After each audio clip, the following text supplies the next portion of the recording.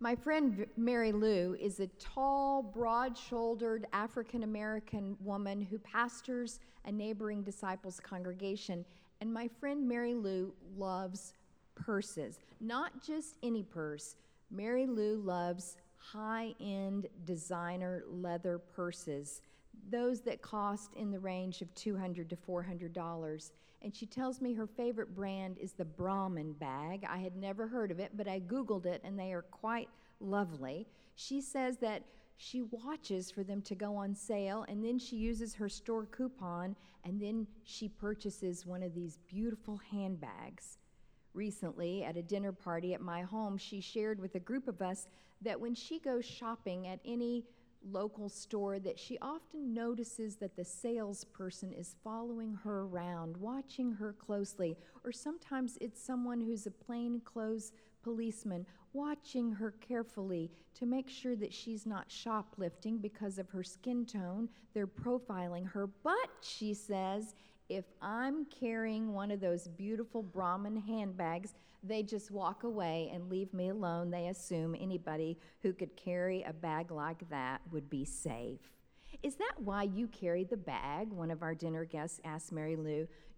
Mary Lou said, no. I just love those purses, but I have noticed the difference when I have one or when I don't. Today's scripture verse admonishes all of us to make purses that do not wear out. The scripture suggests that there are two kinds of purses that we carry through this life. The kind that can be snatched by a thief or eaten by a moth. I suppose their purses were not Brahmin leather bags in Jesus' day, but simple woolen bags that would be eaten by moths. But whatever, the fragile purse of Jesus' day or our day has a limited shelf life. It will one day, in one way or the other, fall apart. But then there is that second kind of purse, the kind that never, ever wears out, the kind that safely carries the unfailing treasure in heaven. All of us have both kinds of purses or wallets in our lives where we carry what matters to us. Last fall, I realized that with my new role here at church, I was no longer participating in many of the activities that I love, like mission trips or even our ongoing mission partnerships throughout the week in the Northeast. Too many competing meetings at the same time. And so I went to Corey, who works with our mission department, and asked him, what could I do? I really miss it. And he said, I think you should go over to Hartman and tutor. It's close. You can get there and back in the middle of the day. And so I was assigned to work with the kindergartners to teach reading. My first little girl came carrying her shoebox out of the classroom, a shoebox that all of the kindergartners had decorated to hold their sight words. She carried the box carefully and placed it in front of me, and I saw on the top of her box was a large angel. She pointed to the angel. This is my father, she said. He's an angel now. And then I remembered that her teacher had told me that her father had just died, and that's why she was struggling so with reading and all the other subjects in school. The chance to sit with this child filled up my purse. Why is it, I wondered, that I had not found more time in my life to fill up this purse called service? After all, I do have time in my schedule for my monthly manicure, and for shopping for designer pillows for my home, and searching for just the right gourmet cheese for a dinner party. But where does the real treasure come from? Last winter, I officiated at a funeral for a man named Tom. Tom was a successful businessman, but at the end of every day at the office, he stopped off right down the street here at McGonagall's at this little meat market and grocery store on Ward Parkway, and the staff at McGonagall's had a nickname for Tom.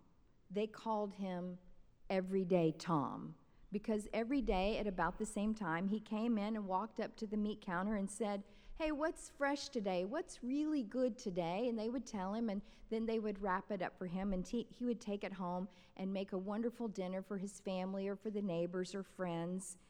Now, it's a small thing, I know, but Tom was making a purse called friendship and community and relationship.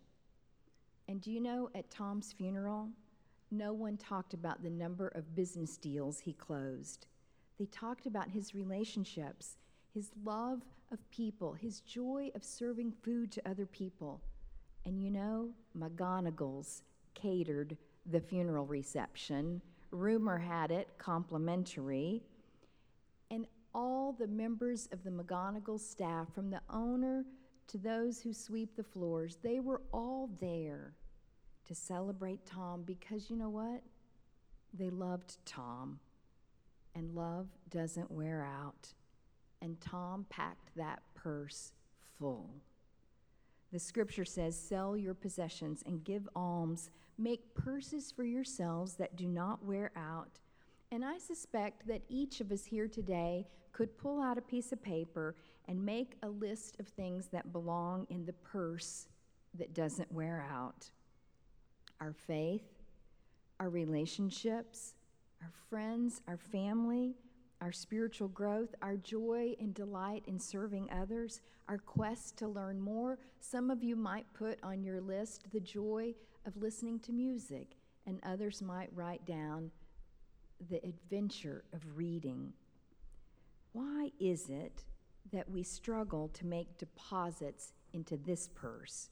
Why do we spend so much time and energy building up that other purse, that one that we fill with our investments and our accomplishments and our indulgences, from travel to home decorating to clothing to expensive hobbies? Why do we do that when we know it is not what brings us joy and delight? In his most recent book, theologian Miroslav Volf says that modern culture stridently insists that each of us must secure the resources that we need in order to live out our dreams.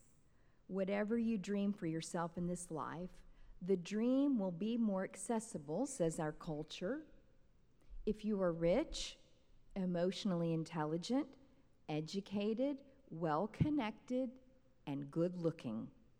So we go about trying to gather up those items to place in our purse. And in a way, we're like a painter who is gathering up supplies to paint a gorgeous picture. And we need the right paint and the right canvas and just the correct lighting and the best brushes. But what would you say if the painter never gets around to painting anything, but just gathers up all the supplies?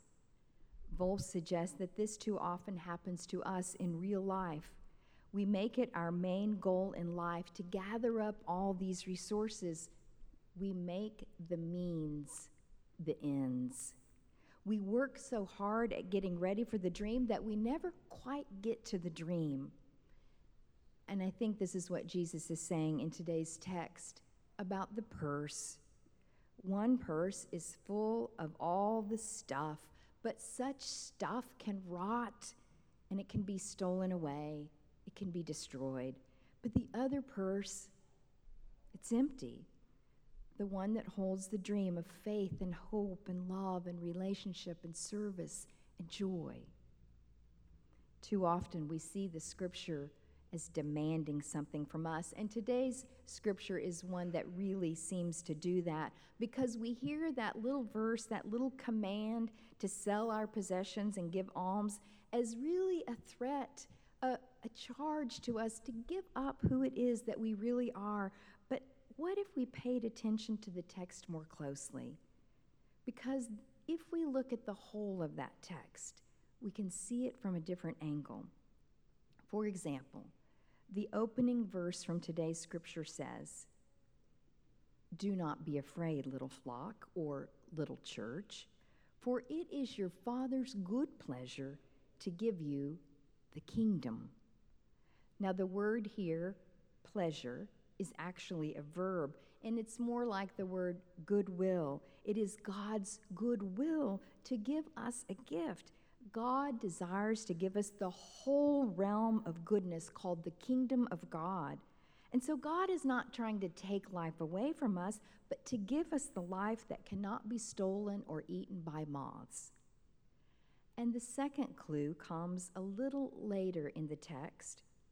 It's in that part where they are preparing for the master to come in the middle of the night, and they're told to stay alert, to be awake, in case the master comes home and needs something in the middle of the night. Only here becomes a surprising twist in the story, because here, when God shows up to check on us, God puts on an apron and serves them a supper that God prepares for them.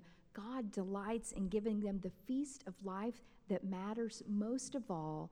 Who would have expected that? God comes to feed them this gracious and wonderful gift. And so one way that we can fill up our own purses is to trust in God. We can reorient our lives. We need not fear, because God, who loves us, comes to all of us with the gifts that truly matter. Do not be afraid, little ones, for it is your Father's good pleasure to give to you the kingdom. During a bleak moment of history, Christians looked to this verse to guide them. The year was 1935. In Germany, the Christian churches were commanded to follow in the path of Hitler. Many of them consented, and they were called the Reich Church. That was most of the church. But there were some churches, some Christians, some theologians who went in a different way, and they formed a movement called the Confessing Church, and they wrote a confession or a statement about how they would live not by Hitler's kingdom, but by God's kingdom. And in the opening paragraph of their joint confession, those margin Christians cited this verse: "It is your Father's good pleasure to give you the kingdom." Only the Father has the power to give the kingdom.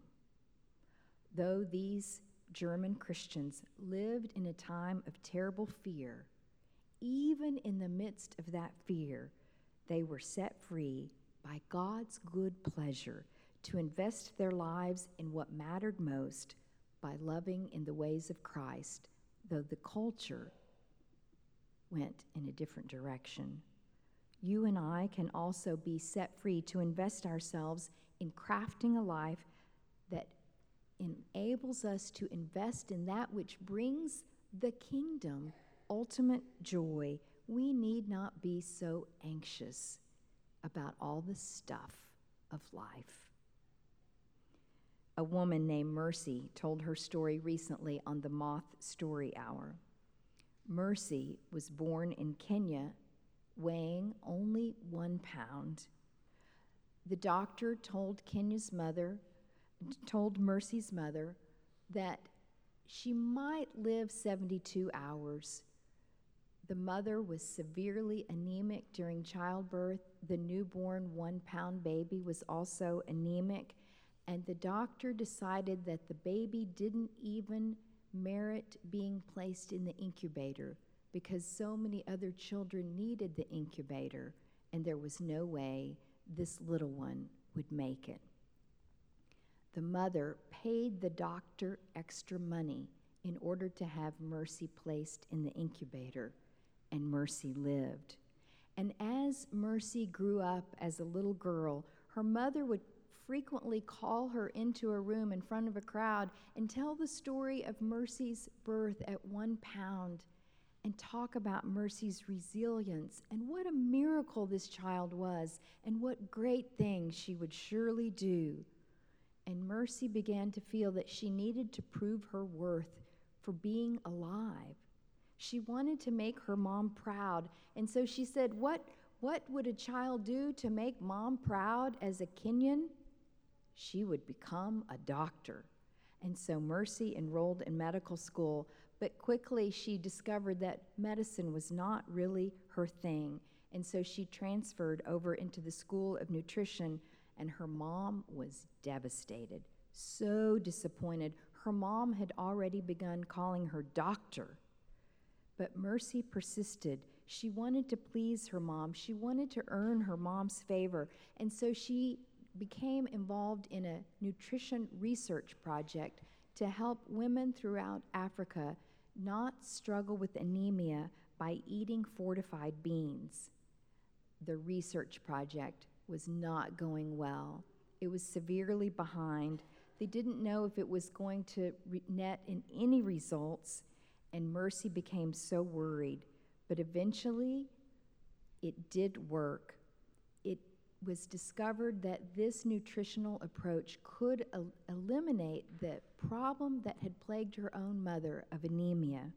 Mercy was absolutely elated at her own success, and so she went home and she told her mom that she had reached this amazing goal. And her mom said to her, "Oh, baby, watching you fight for your life, I always knew that you could do absolutely anything. Doctor," she said, "I'm proud of you." All those years, Mercy had sought to earn her mom's approval. Only now did she realize that she had the gift of her mother's good pleasure all along. The love was there all along, a gift that never, ever wears out. God gives to us this very amazing gift. What kind of life, what kind of purse could we build to carry this incredibly beautiful treasure?